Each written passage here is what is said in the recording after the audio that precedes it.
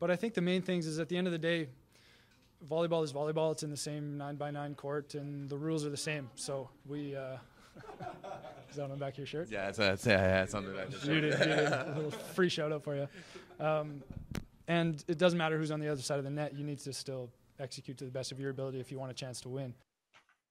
That's right, Brett Walsh, and this is the 9x9, the 81 square meters of the best volleyball content on the internet. My name is Everett and Rob, live from Chicago. I'm not Chicago. He's in Chicago.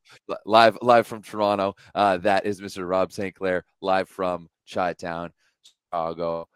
And ladies and gentlemen, we have a new number one team in the world on the women's side. Congratulations to Türkiye for not only grabbing that number one spot in the world, but also for winning their first ever major competition. We are seeing one of the teams come into their own right before our eyes. They had a massive VNL weekend with the VNL finals, taking down or United States of America in the semifinals, and then walking through China in the finals. Rob, first and foremost, how are you feeling after this past weekend's Vienna finals? Well, we'll get into my thoughts about the USA in a minute, and the thoughts about overall. And Let's just start overall first, and the hosting experience in Texas, which I actually thought was kind of good. But the easiest way to summarize this is that Türkiye was by far the best team there. By far the best team there. I think that it was huge congratulations, first of all, to the Turkish women's team. They were by far the best team in the final. You could have argued they were the best team throughout the tournament. They were one of those top teams in the world that took the tournament the most seriously from the get-go. They have been knocking on the door for a very long time. Somebody in the Discord was saying, it might have been our friend Berkay, was saying that this is not just the Turkish women's team's first title.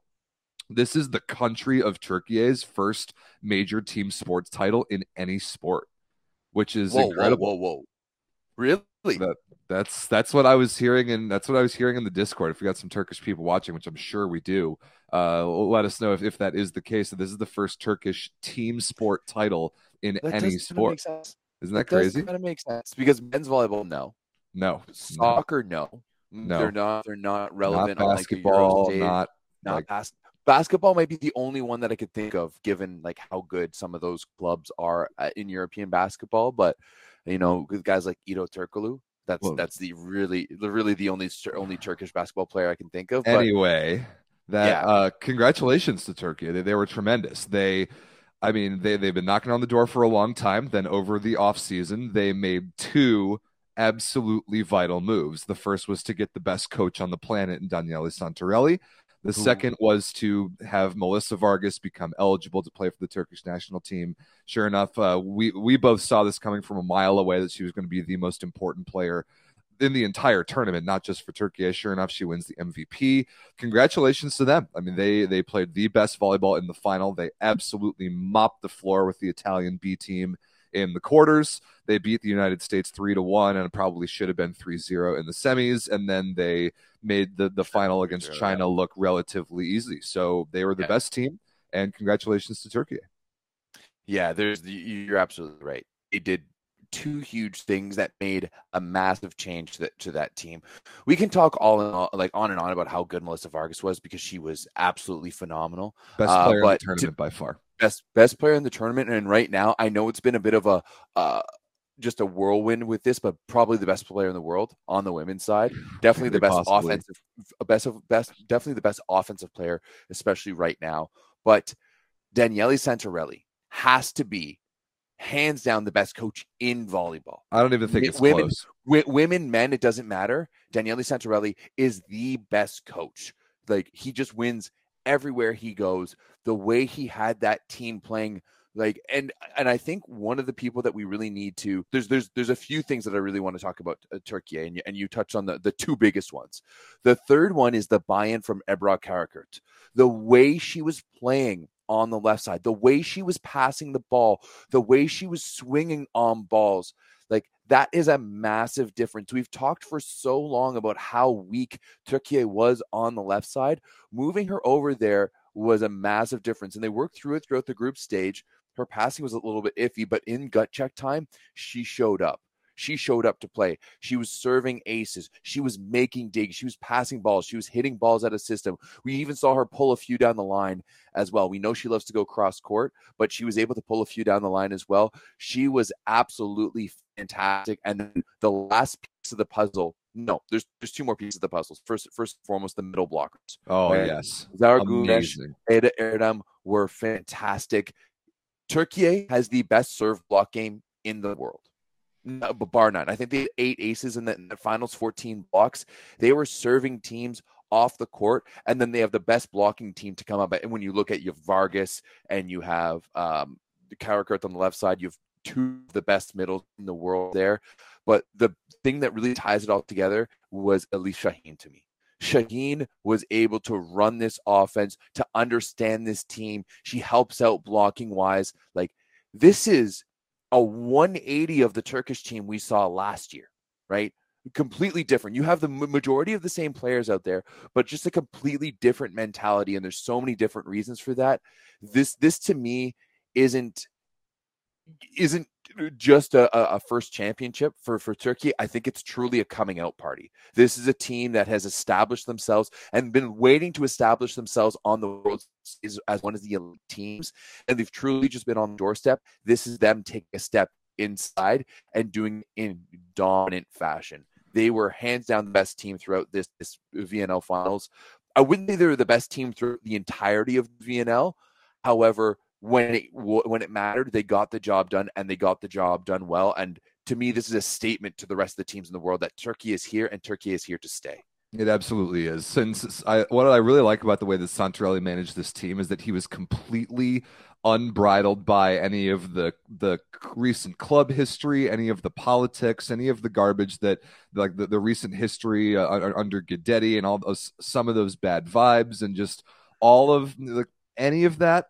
There was no bad blood anywhere. There was so much buy-in, like you said, Karakurt embracing her new role, but like only Santarelli would even be willing to bench Cansu Özbay for Elif Şahin, and to even consider making that move, given the history of Turkish volleyball the last couple of years. He didn't care. He didn't care about anything except that who the best choice was. And Elif Şahin absolutely was the best choice to starting setter. She had an outstanding tournament. Got to shout out Derya Cebegiolu. Amazing to be the 4th outside on Vakifbank and start in the VNL final when the 2nd outside on Vakifbank, Karabayama, didn't even crack the American roster for the VNL final, which is That's crazy. Something I want to talk about later, for sure. The American women. Certainly will be. And Santarelli bringing 3 liberos, which I don't think I've ever seen before. He brings 3 liberos. He dresses Ayça Aykaç in the regular jersey and uses her as an occasional backcourt sub for Karakurt, and it works perfectly. Love that move. And Gizem Orge being the best libero in the tournament, I think very, very clearly that it was just a masterclass from Daniele Santarelli in moving the pieces around, but getting that team to buy in. Getting that team to buy in, to embrace the roles that he had for them is not easy, especially where this Turkish team has come from. And now they are over the hump. They have made a statement. They are absolutely a team to be contended with. They have elevated themselves into that contender tier for every tournament in the foreseeable future now, with those 2 big additions, Santarelli and Vargas, and the way that they've clearly shown that they can handle the pressure and the adjustments that need to be made and the various matchups that there are in the world. And it's there's a new contender in international women's volleyball. Absolutely. I think they've always been a contender, but I think they're medal, like they're a perennial medal favorites now. Until something changes, they're up there with the USA, with everyone else, and being like, oh yeah, Turkey could win any tournament. Sure. Just going back into that buy-in, how stoked he was getting on the sides with Karakurt. Like, there was one, especially in the first set against the USA, where Karakurt ripped one down the line a little bit out of system. And that, to me, like how she turned around and immediately like high five Santarelli, that to me smells like hours and hours in the gym working on that exact situation, on that exact shot, because we know Karakurt can go cross, as I said before. Her ability to go down the line was huge, and just you can tell that the vibe on the team is way different than Guidetti with Guidetti a year ago, right? Night with and day. Guidetti, I think it's very much of being like I think with Guidetti, he wanted to play play volleyball the right way, whereas with Santarelli, it's very much playing volleyball their Turkish way and the way this team needs to play, and Right. that was a huge difference to see. But to me, the semifinal was the final, right? Like I agree with that. There was much more. They were much more elated beating the U.S. on home soil, the way they dominated, the way they did. And you're absolutely right. I mean, if in my eyes, if it wasn't for Dana Retke coming in that third set, it probably, it would have been 3-0.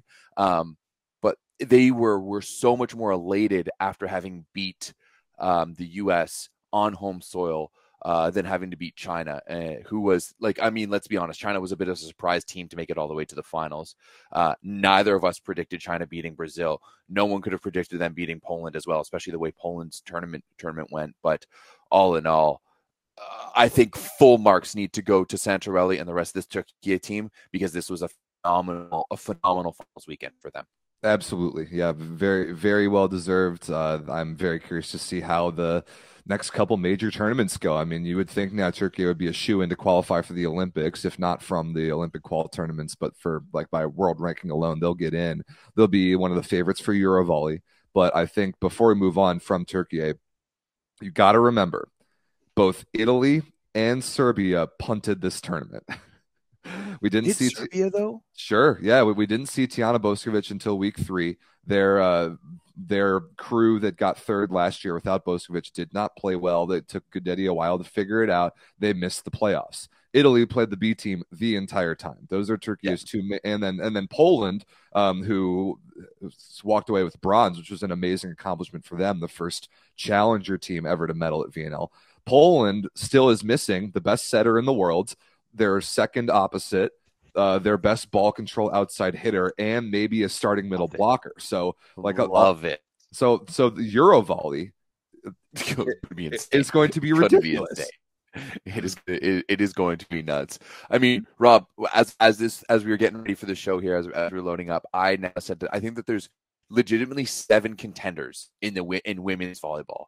Right, when you're looking at the old powers of like USA, Serbia, great. We have the finals there. When we're looking at the old powers of like the USAs, the Serbias, the Brazils, China, Turkey, Poland, Italy, of course. Like, there's so much quality on the women's side, and I absolutely love it. Here, looking at the bracket, pretty much I expect, except for China taking down Brazil there in the quarterfinals. We were worried about Brazil coming into this one, right? We really were. We talked about it on last week's show about how it seemed that they lacked a little bit of depth, especially without Ana Cristina. There's only so much Gabi can do, and I don't know where else that they can find that depth. I don't know where else that they can find that quality. China looked absolutely fantastic. One of the most efficient teams in this tournament. Li Yingying was lights out. Yeah, she was excellent. Absolutely lights out. And then, Rob, is this the time now that we want to talk about your United States of America? It is about that. I want to hear your initial thoughts on everything, because everything was going well until that quarterfinals, and once again we see a USA team who dominate throughout the group stage crumble and not even finish on the podium. Yeah, it's funny. We were talking about in the Discord that it's now 3 VNLs in a row where the host of the final has failed to medal. I mean, last year, Turkey lost the bronze medal match to Serbia's B team. On the men's side, Italy lost in the bronze medal match last year. They got 4th at home. Now the U.S. women got 4th at home. So you're right. The United States, that were one of the best teams in the preliminary round, came in with the 2 seed, beat Japan in 4, which I didn't love that match. We won. We got away with it, but I didn't love that match. And then obviously the semifinal, the 3-1 loss to Turkey, and like we've already said, really should have been a 3-0. Ali Franti single-handedly won that third set for the U.S. And we had actually a kind of a miracle comeback chance in the 4th that fell short because we weren't clutch enough there late, and then lost the bronze medal match in overtime in the 5th to Poland. The thing that struck me, and I did say this, I said two things coming into this tournament that I would like to shout out that I was right about both of them. One was that I have no idea who the United States starting lineup is, and I still don't know. No. Still don't know. The other thing is that we need an outside hitter who can both pass the ball and can terminate. The theme of this VNL finals for me is a staggering level of inconsistency. The lack of consistency shown by that American team through 3 matches is insane. We had no idea who was going to start, who was going to play well, who was going to play like garbage, who were the right choices even going to be. Like, I can't fault Karch for his starting lineup choices because he has no clue who's going to perform on a given day. All 4 outside hitters, Kelsey Robinson, Kalia Lanier, Avery Skinner, Ali Franti, all of them had good games. Then all of them had terrible games. Micah Hancock was the starting setter through the entire tournament. Lauren Carlini was a little banged up, but we saw Carlini in the bronze medal game come in and play decently well. We absolutely should have seen her in the bronze medal game. Annie Drews, not a good final tournament at all. Incredibly inefficient, made a bunch of errors, but Jordan Thompson led him into action wasn't very good either. Even Justine Wong-Arantes wasn't very good. That was supposed to be like the one rock-solid, consistent piece of the lineup at libero, and she wasn't good at all in the bronze medal game. Morgan Hentz came in and was way better. And then in the middle, it was a revolving door as well. Haley Washington had bad games. Chaku Bogu was a little banged up, which was a shame. Asia O'Neal came in off the bench and might have been the best of the 4. Like, the inconsistency of the group of those 14 players for the U.S. was insane. We never knew who we were going to get. And Karch was just beside himself trying to make changes at the right times in the middle of the matches and couldn't really figure it out. I mean, after the first set of the bronze medal match, he started 6 brand new players for the second set. He changed everybody except the libero, and it worked. it was insane, the inconsistency of the American roster. And then the other thing is, I just don't think that team has a very high volleyball IQ. The lack of situational awareness, the decision making, the set choices, the attacking choices, the inability to adjust. I could not believe that how poorly our attacking game was against Japan. Why ever were we tipping balls against Japan? You should never tip balls against Japan. They are unbelievable in off-speed defense, and they're going to run the ball down your throat in their quick transition. Like, how do you not understand that matchup? You should take swings on every ball. Against Türkiye, how are we continuing to let Ebrar Karakur beat us cross-court? How are we not adjusting that blocking line? Like, how? How do we not make these really simple, like, moderately high-level volleyball adjustments? It's insane to me that the decision-making and the errors, the mental errors that this team was making. What were the error numbers? What was it, like 31 errors against Türkiye in 4 sets? Yeah, 31 errors. That's terrible. Yeah. And then in the bronze medal match, it's not much better. I mean, it went deep into 5 sets, but 31 errors in 4 sets is downright ridiculous. It was better in the bronze medal match. 8 hitting errors compared to 13 in the bronze medal match. So they did figure that out. Serving, not so great, 11 terrible in the bronze medal match compared to 14 in the semifinals.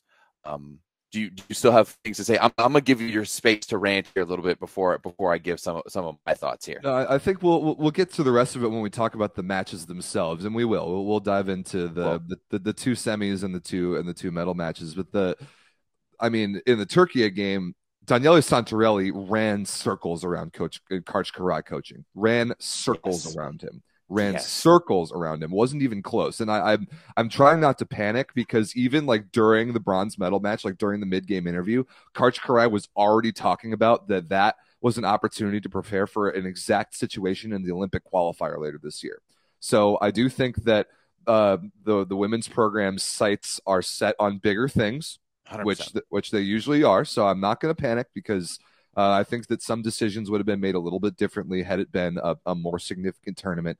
But again, that's 3 tournaments in a row we have failed the medal, and we've shown serious weaknesses that I have yet to see solutions for. For me, there's 2 big things when I look at the American team. It's something that I've brought up before. first and foremost, there's no star power on this team. There's no one player who's going to step up and be like, this is my team.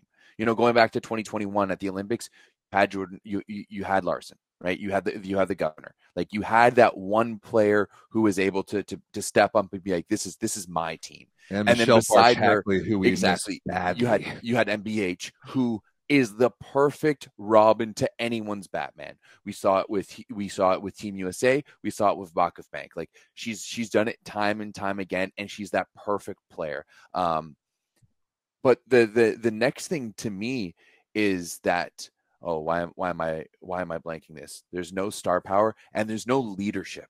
Right. There's no leadership on this team. No one has stepped up and been like, hey, we need to take this team. The only one I see really being vocal at times is Haley Walsh. And as you said, she was absolutely terrible. She had no points in that semifinal, and she was a starter.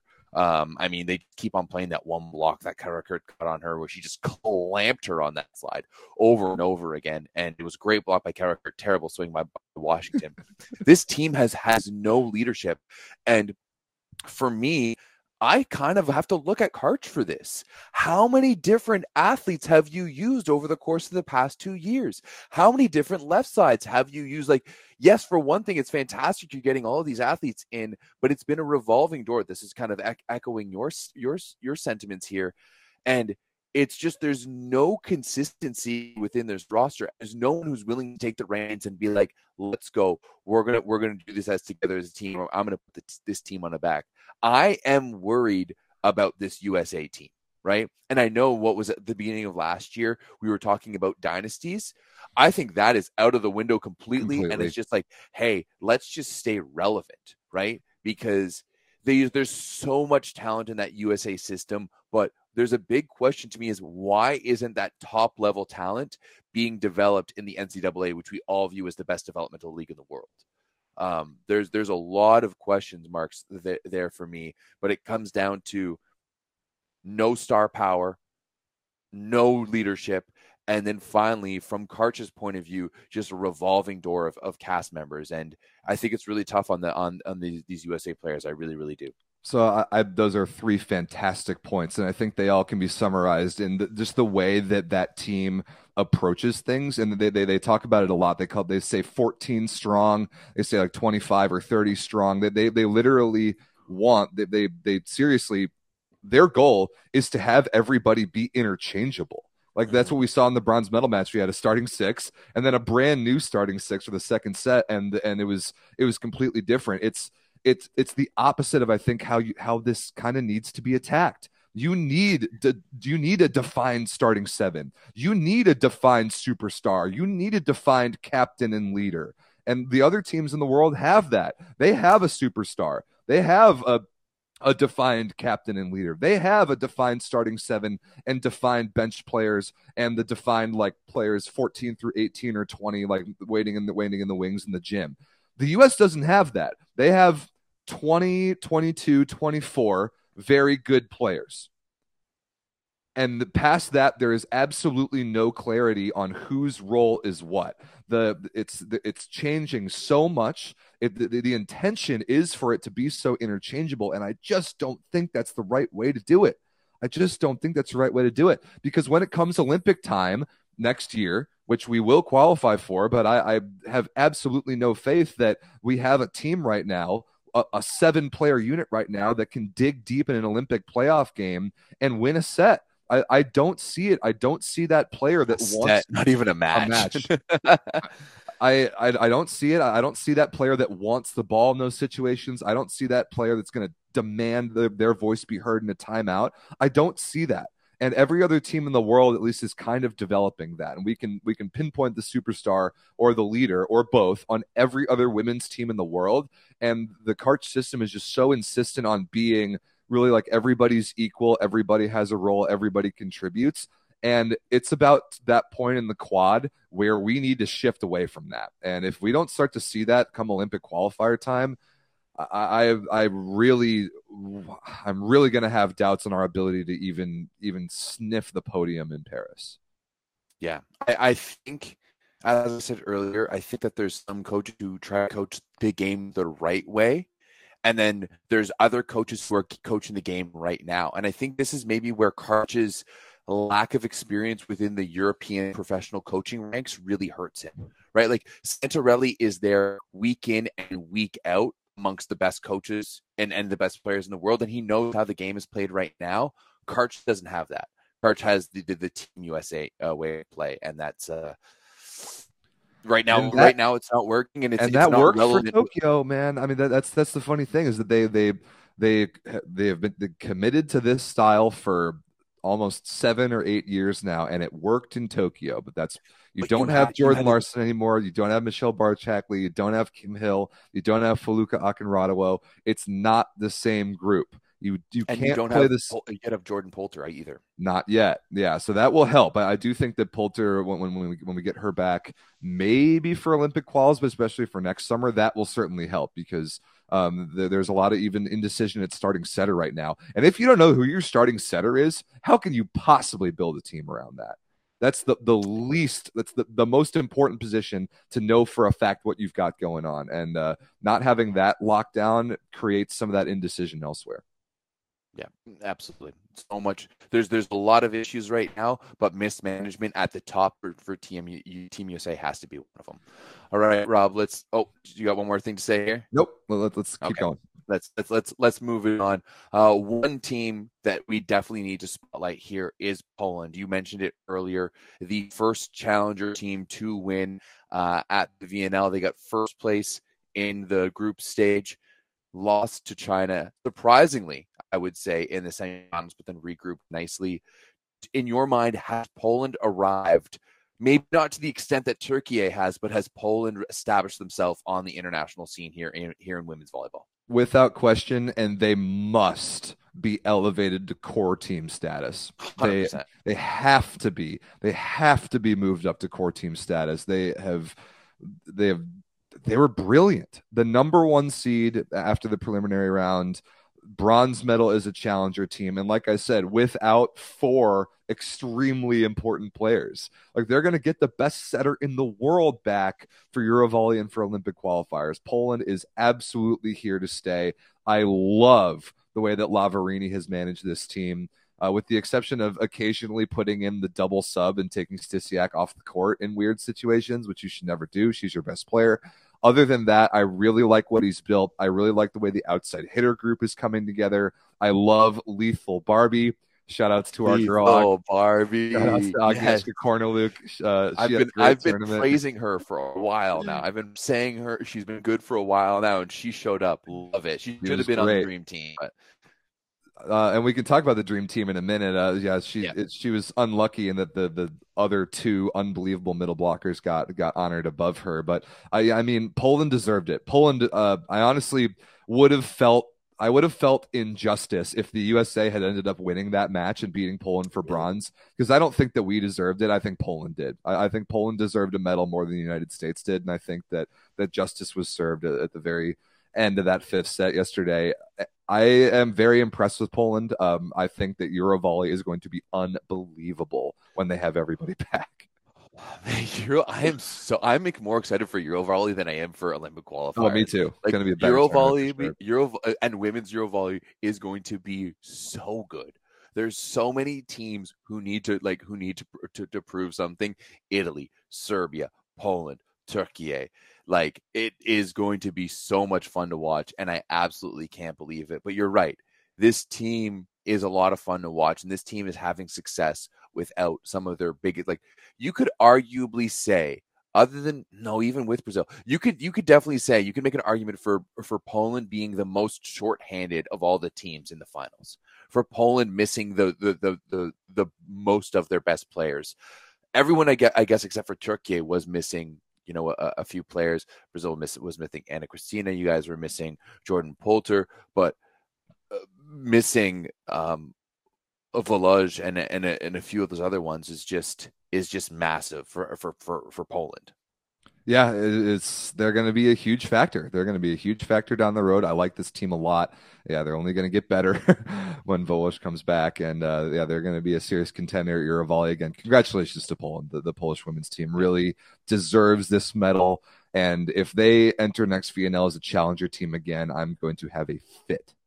I think it's impossible, especially when we're not talking about like this isn't Canada we're talking about, where if Canada went on a run and won like bronze medal, I don't think the FIVB in volleyball world would turn around and be like, oh, sorry, I'm going to just, someone's like banging on my doorbell and keep pounding it, so I'm going to run downstairs and check that out. This is all of you for the next 30 seconds.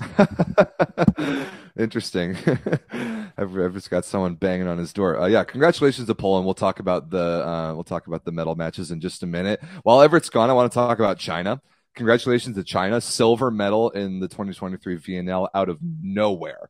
Completely out of nowhere. I mean, Everett and I both picked Brazil to beat China in the quarterfinal, and I think that wasn't that crazy for us to pick that because Brazil wasn't that good. They weren't convincing throughout the group stage, but we both have seen it before where Brazil just turns it on when they get to the finals, and we were both expecting that to happen. But China said absolutely not. China played incredibly clean volleyball in that game, and then China played the match of their lives against Poland in the semifinal. They were absolutely insane. I think they hit 44% efficiency as a team, which is a number that I've never seen before in the women's game. That was incredible. And sure, maybe after that, some of those offensive performances individually weren't going to be sustainable for the final. Welcome back, Everett. I'm just talking about China, the silver medalists. How their offense was absolutely off the charts in the semis against Poland, and that probably wasn't going to be sustainable for the final. But China, especially having played basically their starting seven the entire tournament, pretty much every match, all 15 matches that they played. To be rewarded for that with a silver medal is a big deal. And China definitely made a believer out of me in the style that they can play. Li Yingying is a superstar. No other way to say it. Yuan Jinwei is one of the best middle blockers in the world. I think she was third in attempts for their team the entire tournament, which is amazing attacking and one of the best blockers on the planet. Diao Linyu set a brilliant tournament, especially that semifinal. She was just amazing.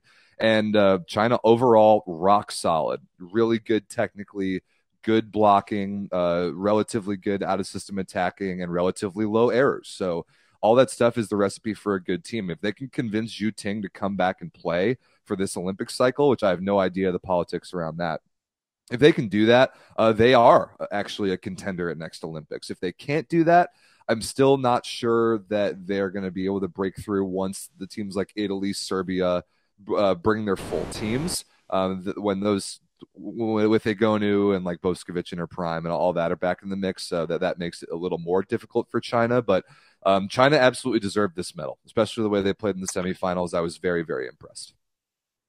Yeah, absolutely. I definitely think that they deserve their spot in the finals. They deserve the medal. Do I think that they are long term? Would I pick China to succeed over Poland? No.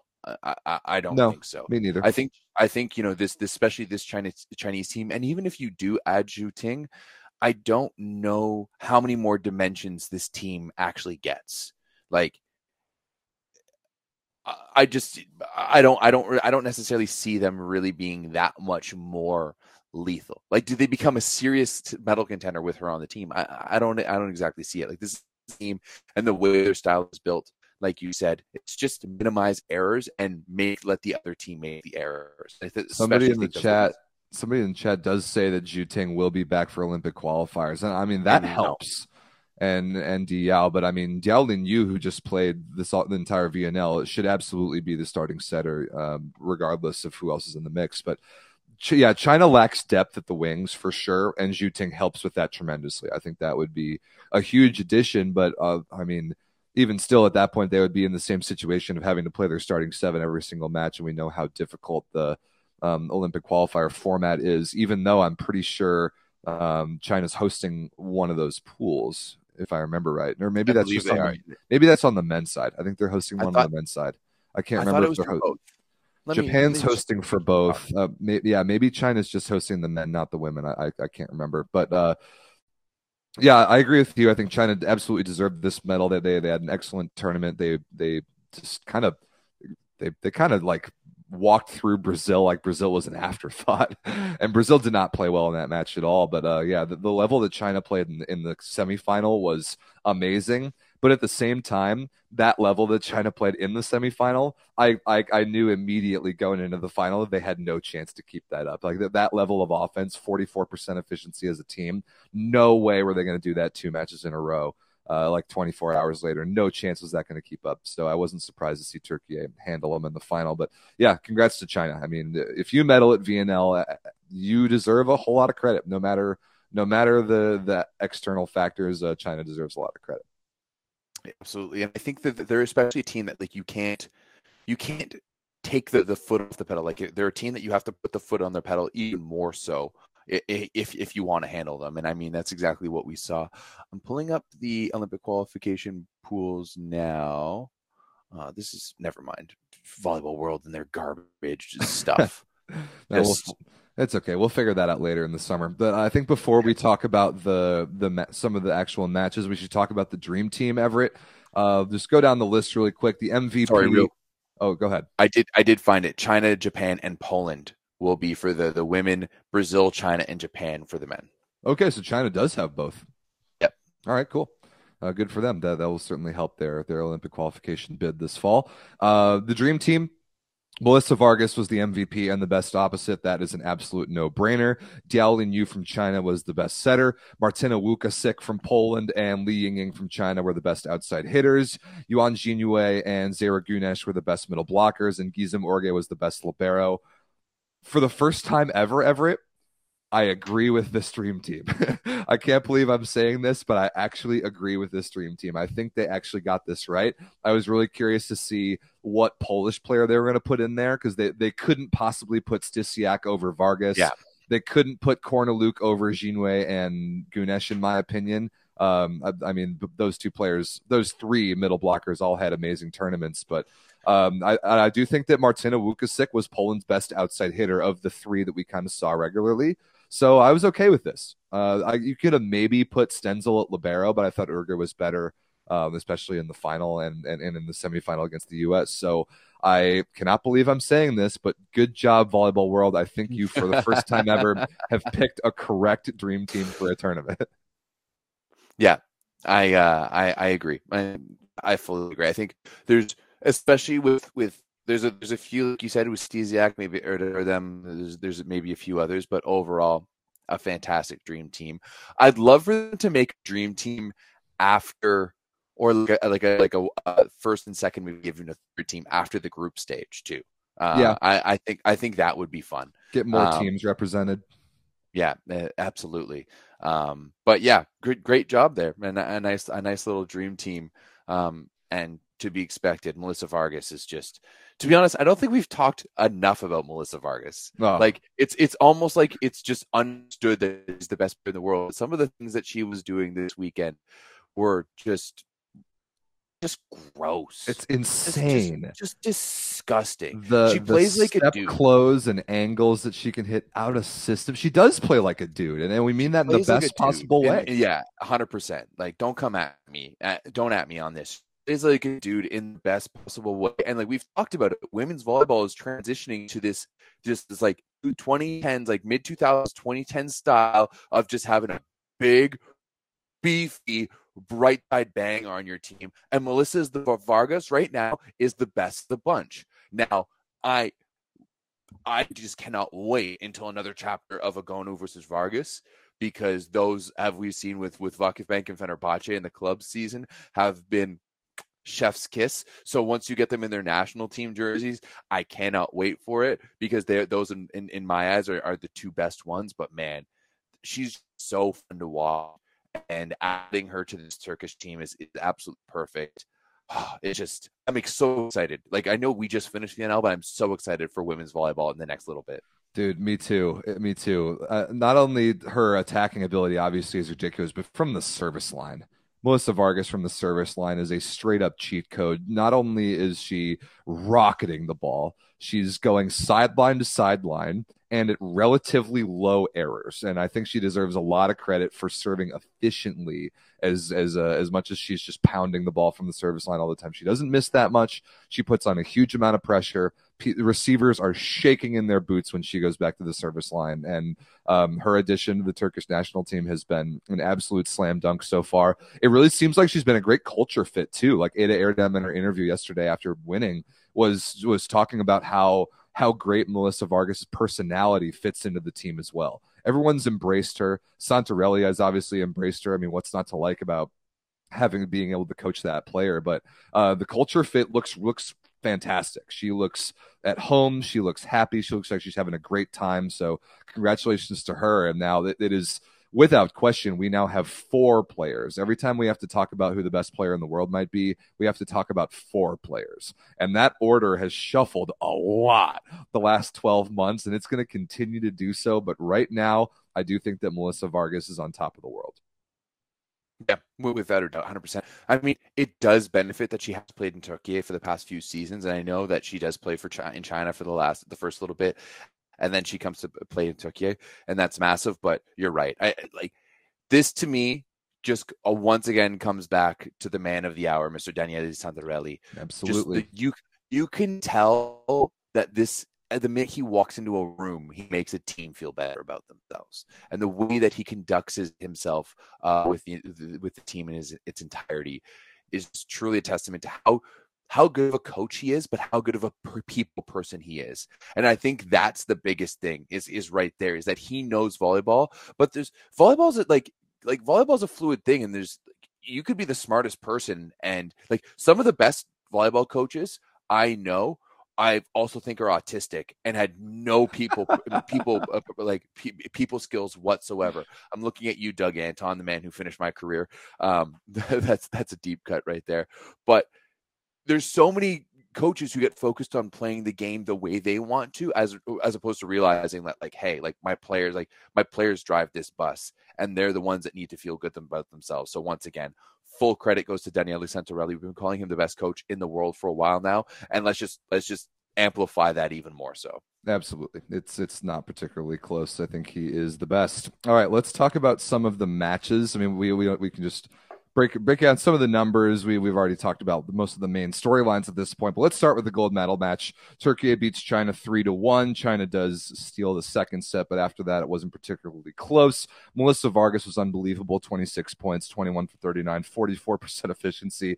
You talked about it earlier, Everett, but 8 aces, 14 blocks as a team for Turkey.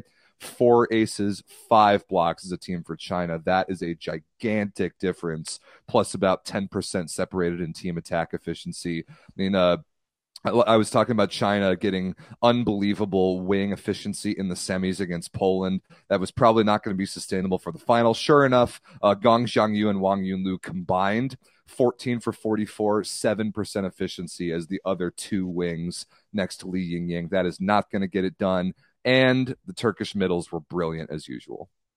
Yeah, they're so good. And also Vargas was massively efficient. Awesome. 44% efficiency. Huge. Amazing. Huge. Yeah, big time. I mean, once it got to, I mean, what were the last 2 sets? 19 and 16. Yeah, it was not even close in the fourth. It's only a matter of time. We knew that Turkey was going to win the thing. Elif Şahin, great tournament. We already talked about her. Ebrar Karakurt, 25% perfect, 43% positive passing, and their leading passing attempt getter. That is like you talked about, embracing that role and executing the reception game at the level that team needed her to do. That is very, very impressive. There was a number of times when, and like once again, we talk about the vibes on this team. Karakurt nails a pass. They dish it to Vargas. She kills it. And they immediately turn to Karakurt. And they talked about it in the broadcast a few times that the emotional leader on this team. Like we talked about having star power. We talked about having leadership, like for good and for bad, because there's moments in that third set against the USA where things started going downhill, and I thought Karakurt was going to cry. You know, like she is an emotional roller coaster, but she is finding ways to help her team in other situations than just offensively. And I think that's to her benefit, because even in this finals match, we saw her go 7 for 25 and have a 20% efficiency. Like she only hit 28%. And yet, like, she still had such an impact on this game, especially with 3 blocks. She got 2 aces as well. Her passing was absolutely phenomenal. And I think that's to the testament of Daniela Tentarelli and this team, but also the work that Kara Kurt has obviously put into this, because it's not easy to make that switch from the right to the left. Right, yeah, and just a big step forward between the ears for Abra Kara Kurt, and embracing that role and providing value to a team in a different way than what she's used to. It was very, very impressive. So anything else about the gold medal match before we move on? No, great job by Türkiye. 100%. This was the least, maybe the least dramatic VNL final we've seen in a little while, just because we kind of knew it was going to happen. The bronze medal match was very dramatic. 17-15 in the fifth. Poland beats the United States. The U.S. had 2 match points in the fifth, which we did not take advantage of. And I will tell you right now, Everett, when Poland had their first match point chance, the instant we set the ball to Annie Drews, I said, no! Sure enough, stuff straight down. But she's a Boilermaker. She's a girl. Like I said, and my wife can corroborate this. I screamed, no! And sure enough, stuff straight down by Lethal Barbie to lose the match. Shout outs to Lethal Barbie, by far the best nickname we have in women's volleyball right now. Shout outs to the Volleyball Source Discord for that one. There aren't really that many statistics to pull out of this, because it was incredibly balanced. This was very, very close. Magdalena Stysiak, 53 attempts, which is insane. Only 13% efficiency. We did a decent job against her. She did make 9 unforced errors. But I mean, we talked about the USA already. 6 brand new players in to start the second set. The only 2 players that I thought played well were Avery Skinner off the bench, who was amazing, and Chiako Bogu, who looked like she was playing through a bit of that knee issue that kept her out of most of the preliminary round. Other than that, Kelsey Robinson, not good at all. Annie Drews, not good at all. Jordan Thompson off the bench, not good at all. Ali Franti, negative efficiency after being amazing the day before. Like, I just don't understand. I just don't understand how this team can be so inconsistent. And I feel bad for Karch having to try and figure out when to substitute people, because it's a complete revolving door. It's a complete roller coaster, and I just don't get it. So, like I said, I'm honestly kind of glad that Poland won that bronze medal. I think they deserved it more than we did. Fair enough. It is interesting to see that, like, often you see a match go to 5 when all 4 of the sets were like 25 to in the teens, right? Usually you see a bit of a closer game with like 15, 16, 19, and 18 being the set scores in sets 1 through 4. You know what? I feel bad for Karch, but also I think this is somewhat of his doing. It absolutely is. It has been a bit of a revolving door, and you can't get comfortable in that position. Like to me, it's similar to like when I'm bartending and like my boss, the owner, is just standing right over me, like making sure I'm making the drinks. That's exactly when I'm going to make errors, and that's when I'm going to make mistakes. That's kind of what I feel from this Team USA. Make a few mistakes and then just get the yank and someone else in the next game. So just rough things all around. They need to figure some things out.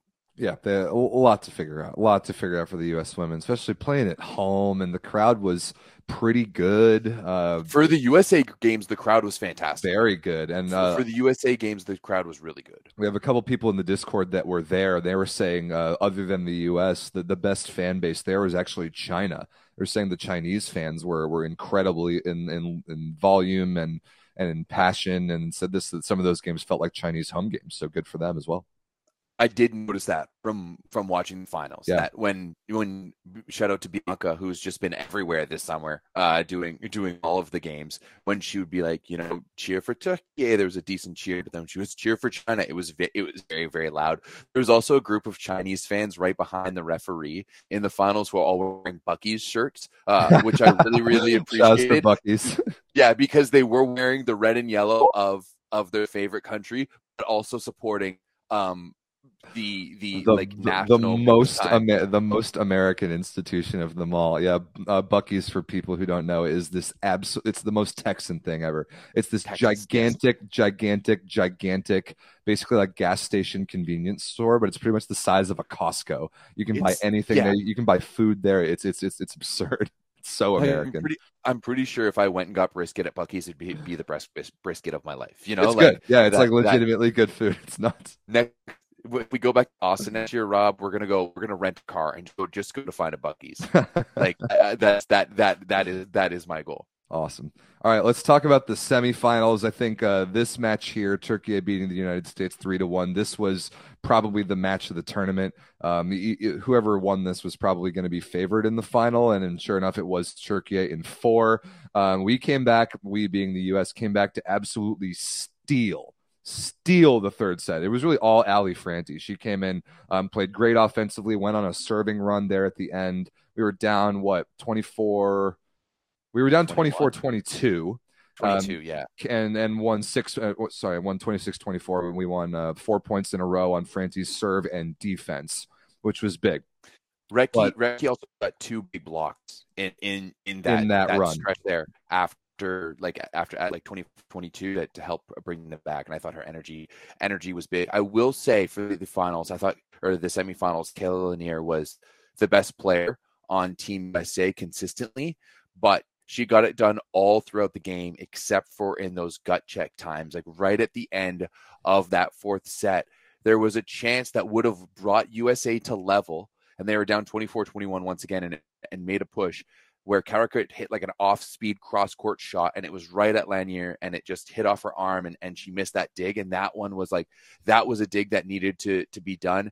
And then right after that, Hancock just gave her right back the ball, and she made the error to give the advantage to Poland.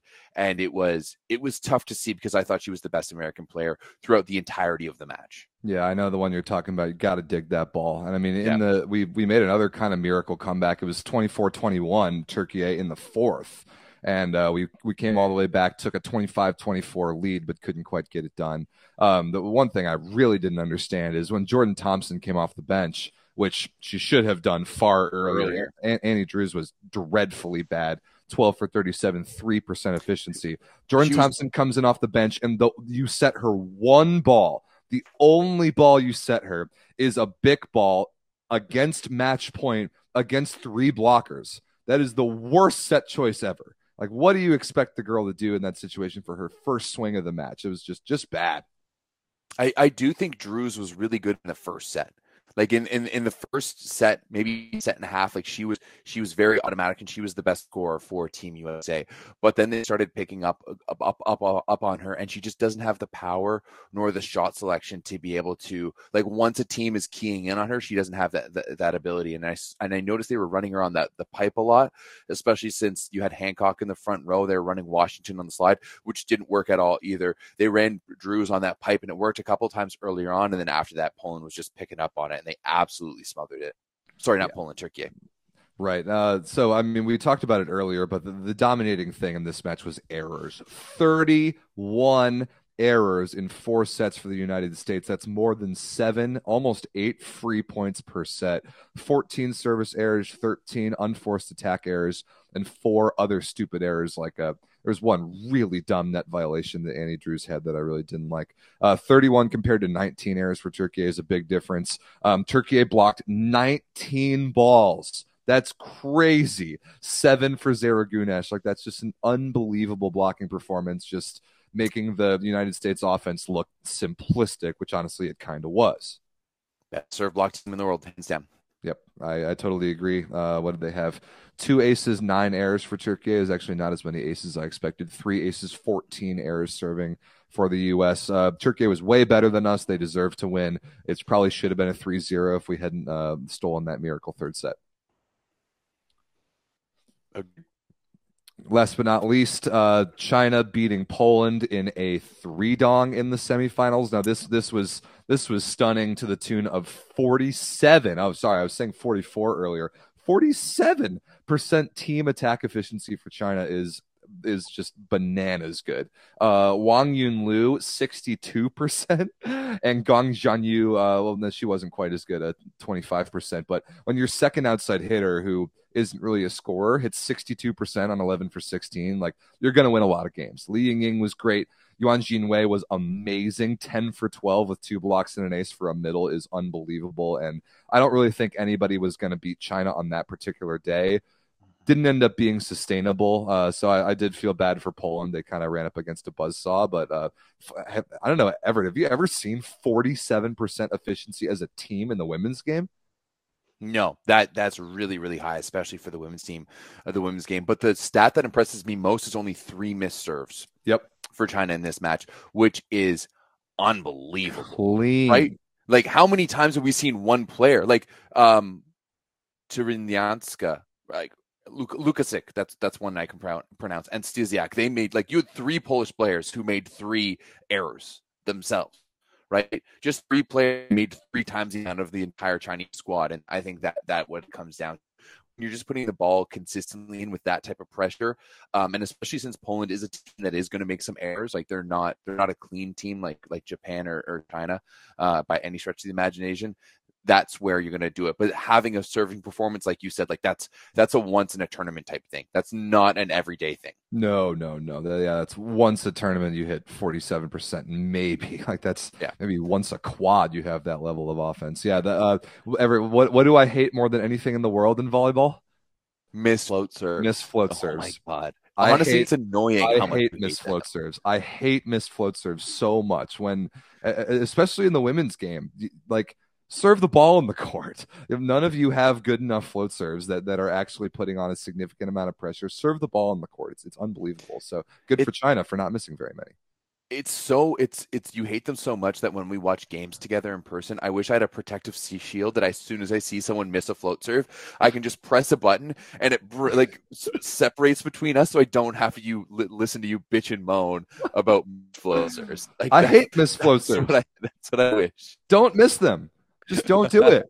You're international volleyball players. Don't miss float serves. Jesus. Yeah, fair enough. Do we need to talk about the quarterfinals at all, or did those just happened way too long ago? I think the only one that I might want to touch on is China versus Brazil, because Brazil was bad.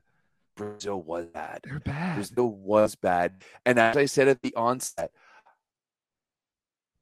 I don't know.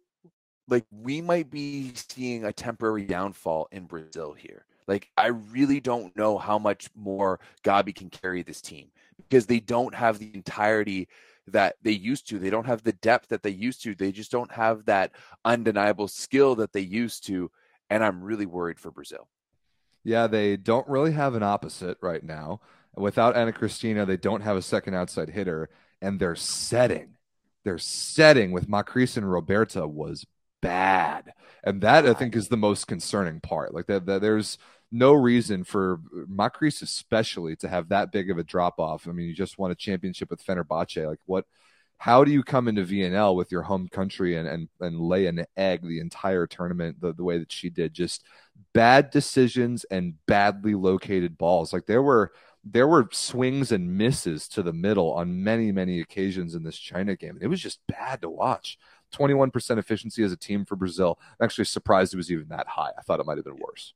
I mean, Thaisa was really carrying them. She was 17 for 25 in the middle, 56% efficient. That's Gabi, a ridiculous number of attempts. A ridiculous number. And I will remind you, back when we were picking our teams and everyone was calling me, oh, why would you pick Thaisa over Carol? Why would you want to pick Thaisa over Carol? It's because of this, guys. It's because of stuff like this. Thaisa is a legend, and I will not take any more slander of it. But Gabi has not looked great since putting on this Brazilian jersey. Like, I don't know about, maybe she just got into it too late, like she wasn't really around, but this is not the Gabi that we're used to seeing in the black and gold, right? This is like green and yellow Gabi is way worse than black and gold Gabi. Well, it was this tournament. I think she is just being called upon to do too much. There's too much offensive load being put on her, and I don't really think that that's fair to her. And it's not it's not the right way to build a team, is to have Gabi be your primary offensive player. She needs to be the second best offensive player. That's when she's really at her best, when she can pass nails. I mean, look at this: 43 reception attempts, 60% positive. I called her in the Discord earlier the best receiver on the planet, and I'll stand by that. 60% positive, 33% perfect. That means in 43 attempts, one ball. She passed one ball. Yeah, it's amazing. Everything else was like, or maybe even two, but yeah, that's just absolutely unreal. But we do remember, like, we did see Gabi's team to a finals at the World Championships not even a year ago, right? So we know that Gabi can do it, but there was some other helps, and we did see some other players step up, and we really haven't seen that much for Brazil throughout this VNL. I'm also going to blame the setting a little bit. Yeah. Kreis looked really good for Fenerbahce. Has not looked good for Brazil. Not at all. Other than that, I agree with you. The quarters, not much to talk about. Turkey 3-donged Italy in just effortless fashion. That B team never had a chance. Talked about the USA versus Japan a little bit already. Poland, Germany was a decent game. My take on Germany is that their 3 outside hitter thing ran out of gas. The fact that they didn't have a right side attacking presence ended up really hurting them. Yeah, that's fair. But hey, Grosier's daughter is only 16. She's on the roster now. The cannon is in her blood. It's coming for them. It's coming for them. But I hope so badly that she plays just like her dad. That would be so. Oh, awesome. Yeah, absolutely. Me too. That's exactly what I want. But ultimately, I think overall this is a great tournament for Germany. Oh yeah, absolutely. They overperformed massively, I think. And I mean, let's be honest. Germany is a team that in the past I'd be like, yeah, Canada has them. Now I'm not sure. I think Heinen. Like let's give some credit to Heinen here. I think he did a great job coming in on this team. I think it's the perfect situation for him. A brick and mortar situation that he can really help build things up. And yeah, Germany. That's why this is the only game I wanted to talk about. Nothing else is really relevant here. Yeah, Italy, whatever. That's going to be interesting when we see them actually play later on in the year. Yeah, I mean, you really got to remember this entire VNL. Italy played the B team the entire time, still made the playoffs, and Serbia didn't have Boskovic until week 3 and barely missed the playoffs. And those two teams are very much going to be a factor in Eurovolley, Olympic qualifiers, and all next year, obviously. So before I move on, Everett, I do have to give you credit because I'm looking at our picks from last week. Our picks, you smoked me. Not only did you correctly pick Turkey to win the tournament, but even your set score picks were largely correct. You picked Poland 3-1 over Germany. You picked USA 3-1 over Japan. You picked Turkey 3-0 over Italy. You picked Turkey 3-1 in the final. So congratulations to you. You clearly won the prediction contest. I was pretty happy after the first quarterfinals. I was like watching them at work. Shout out to my friend Dalma from work. I was at work bartending, and I walked into the back, and one of our cooks is sitting on one of our back benches just watching VNL. And I was like, "Was that VNL?" Turns out she's a Turkish girl, so we just started getting into it. But yeah, and I messaged you, and I was like, "What was the first thing that you two talked about?" How bad Korea is. That's the first thing. Like within 5 minutes, we started talking about how bad Korea is. And that just shows you that we need some even casual fans on the street know how bad Korea is. Let's figure this out, volleyball world. Get rid. They can't be. If Korea is a core team next year, I'm boycotting VNL. Oof. Well, we'll see. I don't know if I want to say that, truly, but yeah, like I was feeling pretty confident after night 1, but then I kind of looked at I second guessed myself. We were messaging about it, but yeah, I'm pretty happy about it. I also picked Turkey to win last year, so this is redemption from last year. It's redemption for last year in many, many ways. So one other thing that we can tell the people that we're going to do is I think are we going to do this tomorrow? We're going to do a video called VNL Report Cards, where we're going to go through all 16 teams and give them a letter grade on how we thought that their tournament went. So we're probably going to do that video tomorrow. We're probably going to do it live. So be on the lookout for that for women's. Then we'll do it next week for men's. I think that'll be fun. You already know what grade Korea's getting. You already know. We're each giving grades. Like Rob's going to give grades, and I'm going to give grades. So I'm excited. I'm excited about that. It'll be fun. I'm going to spend the rest of my day working on that. Yeah, that will be fun. All right. So I think anything else about women's VNL? Is there anything else you want to talk about women's VNL before we move on? I think congrats to Türkiye and that it was a great tournament. It was a really fun final. Oh, bye, Everett. That's funny. Everett just dropped off. Oh, hey, buddy. Welcome back. I accidentally clicked something on my camera, and it made me leave, so I apologize. Great job. Anything else about women's VNL you want to talk about? No. It was a great tournament, and I'm excited to talk. We're going to talk about it more tomorrow. So, yeah. It's true. We will. We will be back in that video tomorrow. So, Fortunately for you all, VNL is not quite over yet. We've got the men's VNL coming up. But before we talk about men's VNL, there are a couple very important things we have to go over. The first, Everett, tell the people about that volleyball.store. Absolutely. Make sure you guys go check out that volleyball.store. It's the home for all of our official merch. We got the spicy volleyball gear that we're both wearing today. Look at that. Matchy. Got the 9x9 squared series and all the other fun stuff. So if you use code SPICY, you're going to get 15% off that volleyball.store. So make sure you head over there and check it out. And that's a fun way to support us. Also, let's just give a big shout out to all those who have liked the video already. And we've got like 200 plus of you watching right now, and only 47 likes. We've had like over 700 people tune in, only 47 likes. Let's get that up a little bit. We had 4,000 viewers on last Monday's show. We're starting to do some numbers over here, which is cool to see. So thank you all for joining us. Definitely give the video a thumbs up. You better be subscribed to Volleyball Source, otherwise I will find you. And the last thing you have to do is join the Volleyball Source Discord. It's the best online volleyball community in the world. That's been popping off for VNL finals. Obviously, it will do so for men's this week. So give that a join. And also, it's time for everybody's favorite part of the Volleyball Source universe. We need like a Price is Right style like theme music when we announce it's like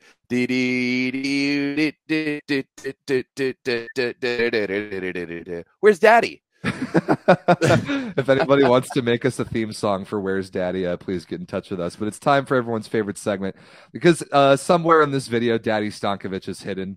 Maybe he's already shown up. Maybe he'll show up when we talk about men's, the second part of the show. But if you find Daddy Stankovic, you need to comment the timestamp of where he is in the main YouTube comments after the video is over, after the stream is over. So don't put him in the chat. Put him in the main video comments after the stream is over. When you find Daddy Stankovic, some people ask, why are we so obsessed with Daddy Stankovic? And what I always tell those people is like, just look at him. Just look at him. God, he's beautiful. So let's be honest. If we were to objectify a female player in this way, we would be in a much more trouble. So we decided to go with a men's player because it's way easier that way. That is a great point. But we love Daddy Stankovic very much. Last week we were talking about the end of men's VNL. We were talking about the 5-set banger that was Argentina versus the United States, and you can see there on the left, there's Daddy Stankovic celebrating with his Argentinian team. Daddy Stankovic has played for a lot of teams this VNL. He has. He's really made his rounds. He sure has. Sleeping around, that Daddy. Oh, Daddy. It would be a treat for anybody to be teammates with Daddy Stankovic. So he'll continue to make his rounds. He was playing for Argentina last week. That's where he was. Our friend Kenny McGraw was the first one in the comments to find Daddy Stankovic. Kenny, is that your first one? I think that's Kenny's first one. He's always close. He's always one of the first. He's always in the hunt, but I think this is the first time he got it. Yeah. Congratulations, Kenny, for finding Daddy Stankovic. I also really like the way that people like the funny comments that people leave as they find Daddy Stankovic. Like people were saying, Daddy, a huge part of the 6-set win from Argentina at 23 because they 43-41. They basically played 6 sets. Devin from the Volleyball Coverage Channel says the day Daddy and Losair met for the first time, like a stupid Titans volleyball YouTube title. So fantastic. We love you guys. Keep commenting fun stuff when you find Daddy Stankovic. So maybe Daddy's already shown up in this episode. Maybe he will show up in the next few minutes. But find him and comment him on the main YouTube comments after the stream is over. Yeah, absolutely. I love this segment so much. Now Daddy Stankovic is going to be switching to the women's side. So that's awesome. That's right. And I think now it is time. It is time. It is men's VNL finals week. We are heading to Gdansk, Poland, starting on Wednesday. We are not. Yeah, you and I are not heading there. You and I will be sitting here in probably these exact chairs watching the games like everybody else. But the final 8 teams are heading to Gdansk, Poland. They're probably already there for matches that start on Wednesday. Everett, I got to be honest, I love these time slots. Every day, Wednesday, Thursday, no matches Friday, then Saturday and Sunday. All the matches are at 11 a.m. and 2 p.m. Eastern. I really like those time slots. So the schedule, number 1 USA versus number 8 France on Wednesday, number 4 Italy versus number 5 Argentina on Wednesday, Number 2, Japan versus number 7, Slovenia on Thursday. Number 3, Poland versus number 6, Brazil on Thursday. Friday off, semis on Saturday, medal matches on Sunday. This is going to be loaded. This might be even harder to pick than the women's finals were. Way harder.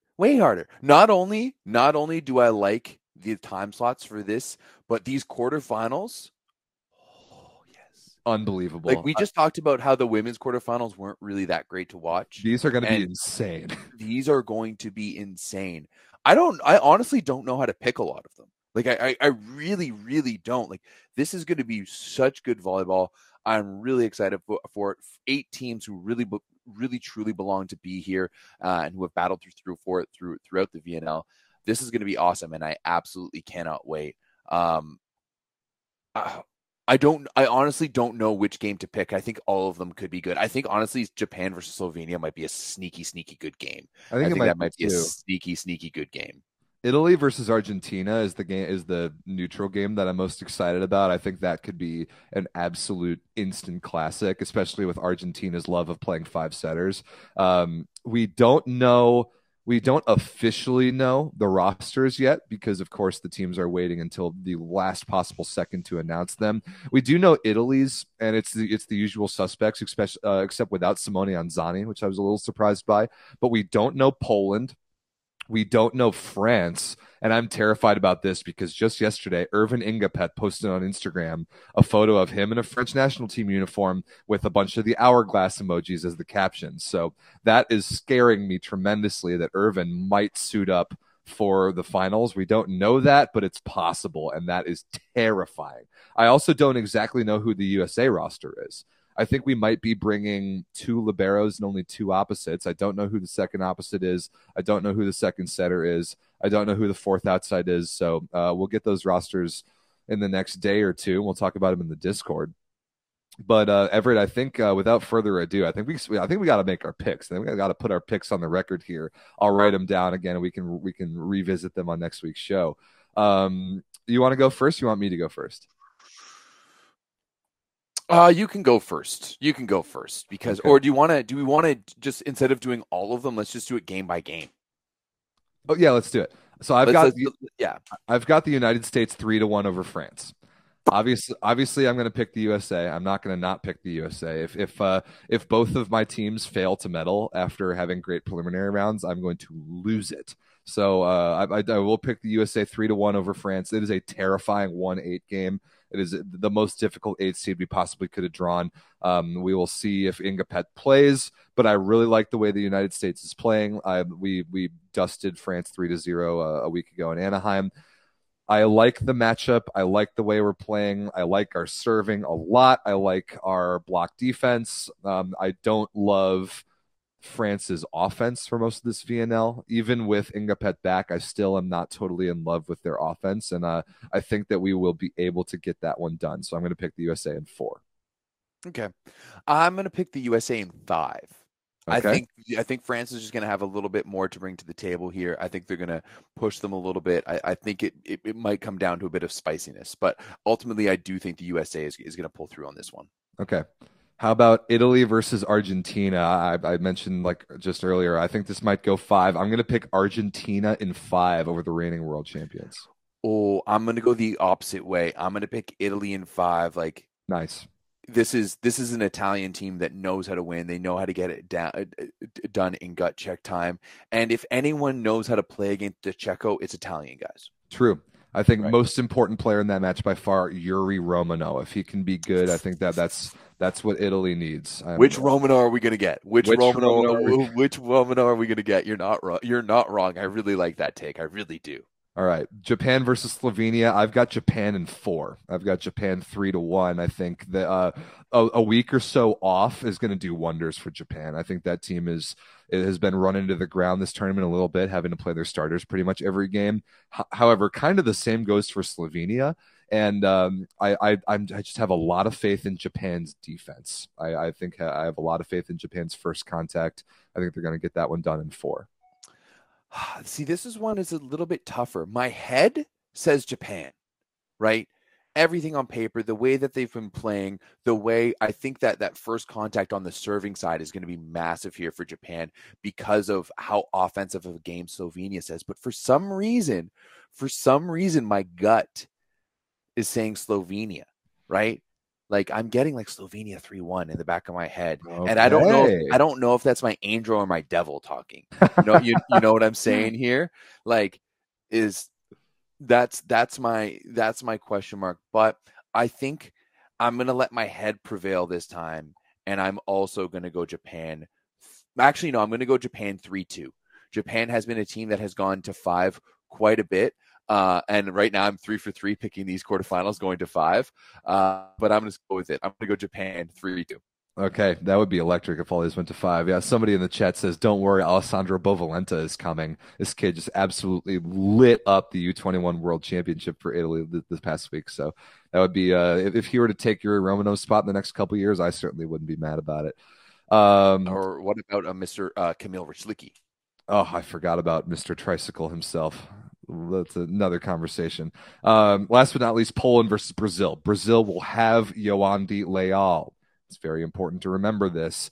And Poland playing at home. We still have no idea what 14 players they're going to bring. All the pressure is on Poland. We know what sometimes happens to Poland in these situations, but I'm going to pick exactly like the last year's World Championship semifinal. I'm going to pick Poland in 5. Poland over Brazil 3-2. I'm going to stay away from the 3-2 with this one. I'm picking Poland 3-1. All right. It's not the choking level. See, what I really should have picked is Slovenia to beat Japan, because if Slovenia and Poland were going to match up, then you absolutely knew that Poland was going to choke and Slovenia was going to win. It was already written. If Slovenia beats Japan, it's already written. They're going to the finals. They don't even need to play the game because Poland will choke. Yeah, Slovenia absolutely owns Poland for some reason. Yeah. But this is VNL, not Eurovolley. You got to remember that too. True. That's must be about something about those breakfasts at Eurovolley. Too much sausage or something. All right, moving on to the semifinals. So my semifinals are USA Argentina and Japan Poland. Your semifinals are USA Italy and Japan Poland. I'm going with USA over Argentina in 5. Again, Argentina loves 5-setters. They just beat us in a 5-setter a week or so ago. I don't think they can do that to us again. I've got the USA in 5 to go to the final. Yeah. One thing I did want to say about Turkey versus USA earlier on the women's side, and we've said it a few times, it's hard to beat the same team twice in one tournament. Yep. I fully agree. I'm going to go actually USA 3-1 here. I think they're going to take care of business against Argentina. Over Italy. Oh no! Wait! Oh shoot! I forgot. I picked Italy. Yeah, you picked Italy.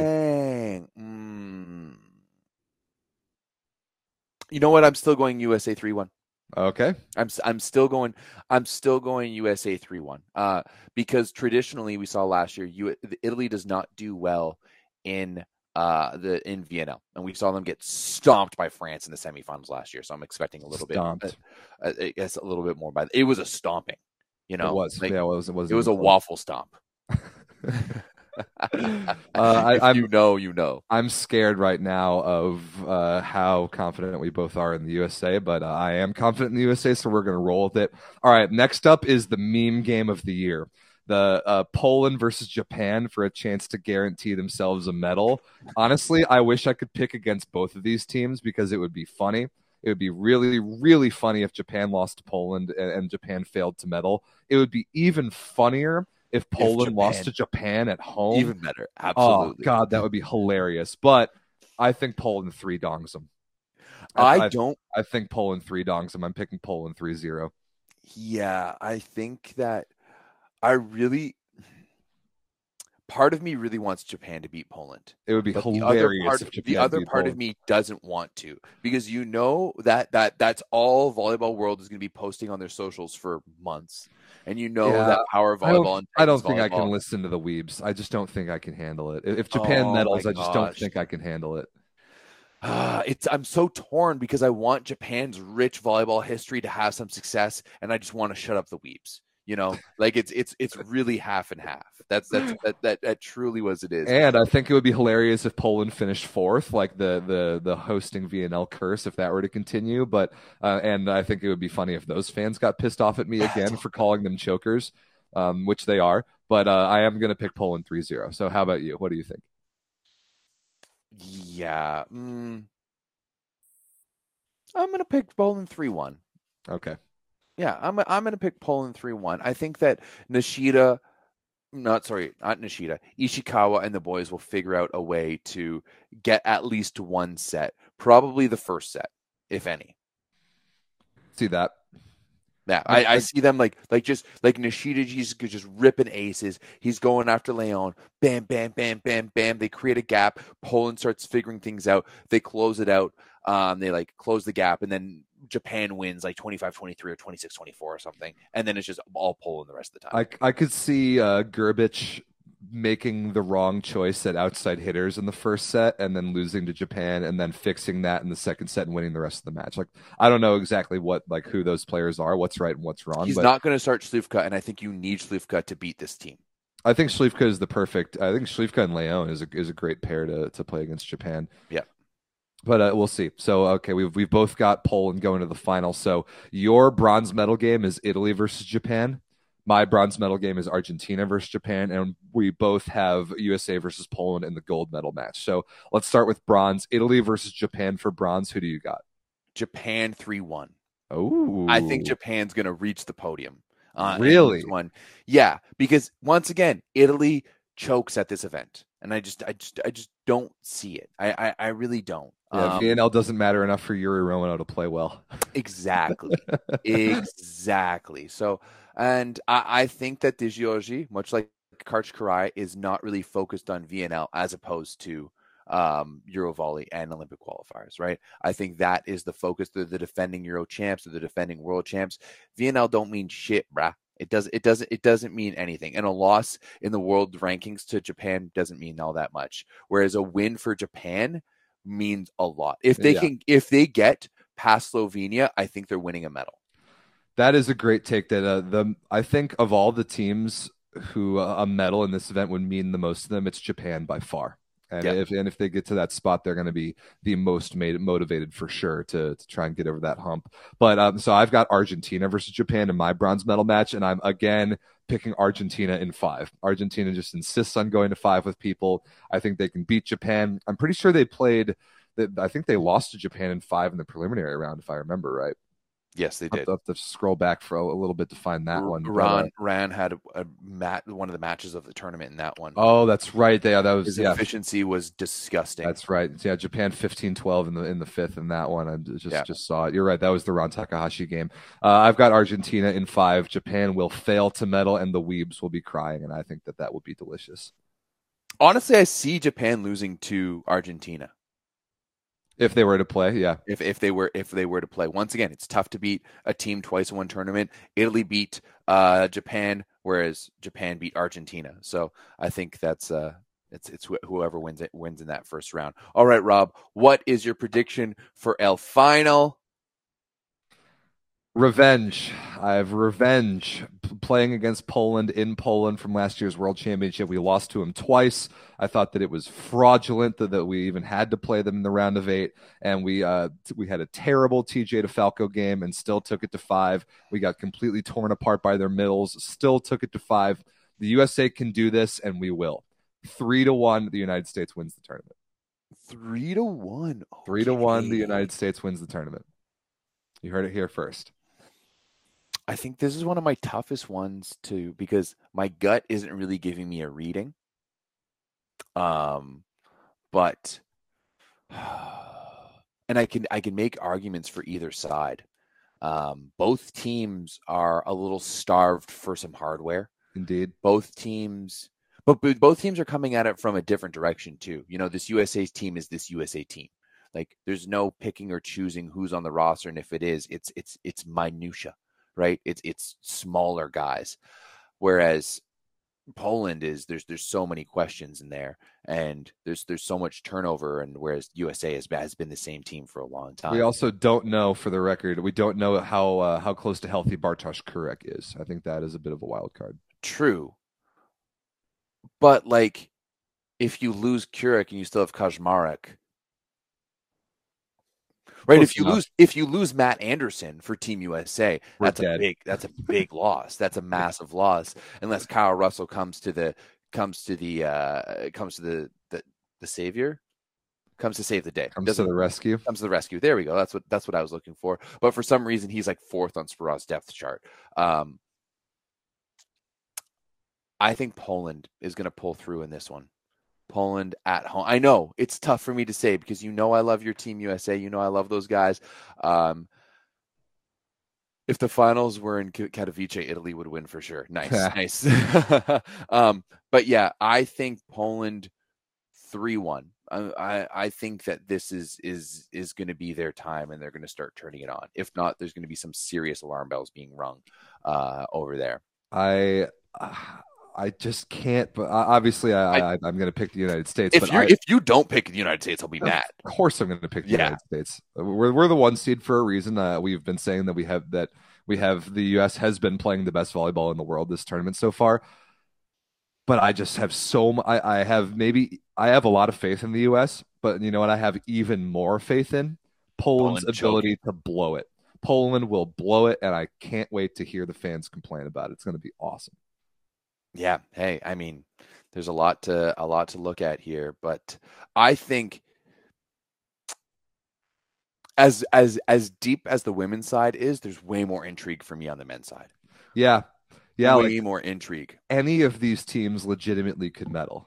Like 100%. Seriously, like 100%. even Slovenia, if they I definitely don't see Slovenia going to the final, but sure, I could see Slovenia winning bronze if they were to get there. Oh, I see Slovenia. Hey, you get past Japan, and then it's you're good to go. You're playing Poland. Then you get Poland, who you love beating. Who you love beating. It's been a decade of Slovenia beating Poland at Euros. Like I think I've beat literally they've legitimately beat them 4 times. Yeah, it's been pretty ridiculous. Yeah, it is pretty much. Poland is the same as situation as USA women, a revolving door of players. Yes and no.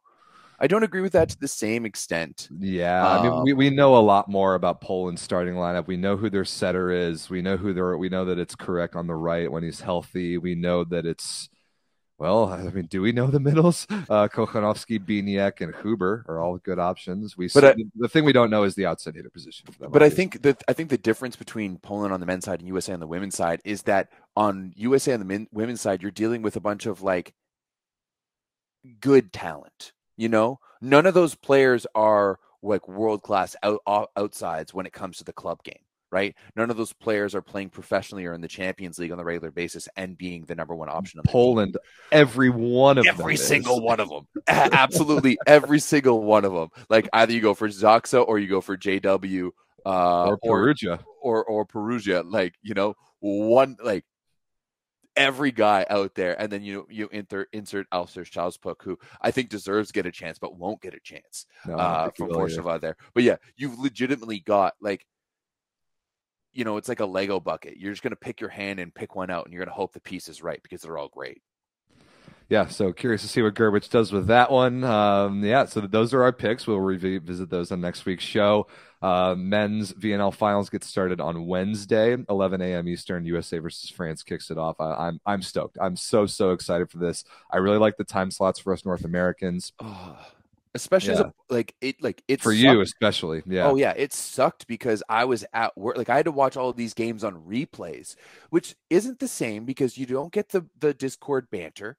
You don't get Discord's the best. You don't get the tension of it. You can't even follow the live stats because those stats are all done. So it's just not the same watching experience when I'm watching them afterwards. So yeah, I'm stoked that we're going to get kicked off tomorrow morning, 11 a.m. Eastern time. Love it. Let's go. Yeah, that's Wednesday morning, not tomorrow, because tomorrow we will. It's not Tuesday. No, today is Monday. It's beautiful, and which is great because tomorrow we'll do that women's report card video, which I think is going to be really fun. It will be fun as we give Korea an F-. Fail. F. Don't pass go. Don't collect $200. Yeah, spoiler alert for that one. One other thing, congratulations to Iran on winning the U21 Men's World Championship. Italy silver, Bulgaria bronze with Alex Nikolov. Yeah, that Bovalenta kid for Italy apparently is amazing. I didn't watch a second of this. I don't really care about the U21 level. We'll see if Iran can transfer that success to the senior level, which recently they have not really been able to do. If anybody else has any takes about the U21 World Championship, put them in the chat, but I didn't really watch any of it, so... I mean, it's probably a good thing that you didn't watch any of it because your team USA was terrible. Was absolutely brutal. They finished 13th. They did finally manage to beat Mexico, which they hadn't been able to do earlier on in the tournament, losing teams like Egypt and the Czech Republic, and the likes of them. I mean, Canada on our Canadian side, what did we finish? I think we finished 10th. No, we finished 11th. You're better than us, for sure. We beat India 3 times, which my biggest gripe... Why did you even have to play them 3 times? That's crazy. Because of the stupid-ass way that the FIVB does tournaments. They do pool and then repool, but you repool with the same team from your first pool. So it's stupid. It's stupid. Why are we doing this? Why do we just it's just like we have a divider down the tournament and be like, these teams are going to play these teams and these teams are going to play these teams. Like, also the fact that Thailand made it to the friggin' top 8 because they had to play Bahrain in pool play, who were the hosts, by the way, is an absolute joke. But when you look at this, Iran winning that tournament, it's not the first time they win this tournament. It perfectly explains why I think Iran is going to be a team that is going to continue to be good. Right. Another team that I'm looking at struggling, Brazil. Getting 3-donged by Argentina out here. Of all teams. Out of all teams, getting 3-donged by Argentina. That's a tough one. Argentina ended up losing to Alex Nikolov and Bulgaria in that bronze medal match. Poland beat Brazil for 5th. Belgium beat for 7th. Egypt beat the Czech Republic, Czechia for 9th. Canada beat India for 11th. USA beat Mexico for 13th. And then Bahrain beat Tunisia for 15th. Great. Whatever. I don't really care about the U21 level, but it did happen. I felt like it was at least worth talking about. So, boys and girls, we will see you tomorrow for our women's VNL report card show. And then we will see you next Monday for another episode of the 9x9 where we will react to the men's VNL finals. Congratulations again to Türkiye on winning the women's VNL. Don't forget about thatvolleyball.store. Don't forget about Where's Daddy. Make sure you comment where Daddy Stankovic was because he has appeared. Not going to tell you where, but he has officially appeared in this show. So find him. Comment the timestamp as soon as we're done here. And stay tuned. We'll figure out a time slot for our report card video. You want to do the same time? Want to do 11 a.m. Eastern tomorrow? This 11 a.m. time slot is kind of perfect. People seem to really like it. Yeah, people seem to really like it. It touches Asia, Europe, and North America. Kind of gets all 3, so that's absolutely fantastic. Love that. Also, I'm inclined to tell people to not like this video anymore because we're at 69 and I'm a child. Dude, awesome, nice. But who was it? Was it Gronk who one time refused to hit a free throw in a high school basketball game because the score was at 69 and he didn't want to pass it? Awesome. But no, definitely like this video. We are children. That is for sure. But yeah, definitely like this video. And yeah, thanks for tuning in. Make sure to tune in tomorrow and be a part of what should be a pretty fun video. Totally. Thanks, people. We'll see you very soon. We'll see you in the Discord. Peace.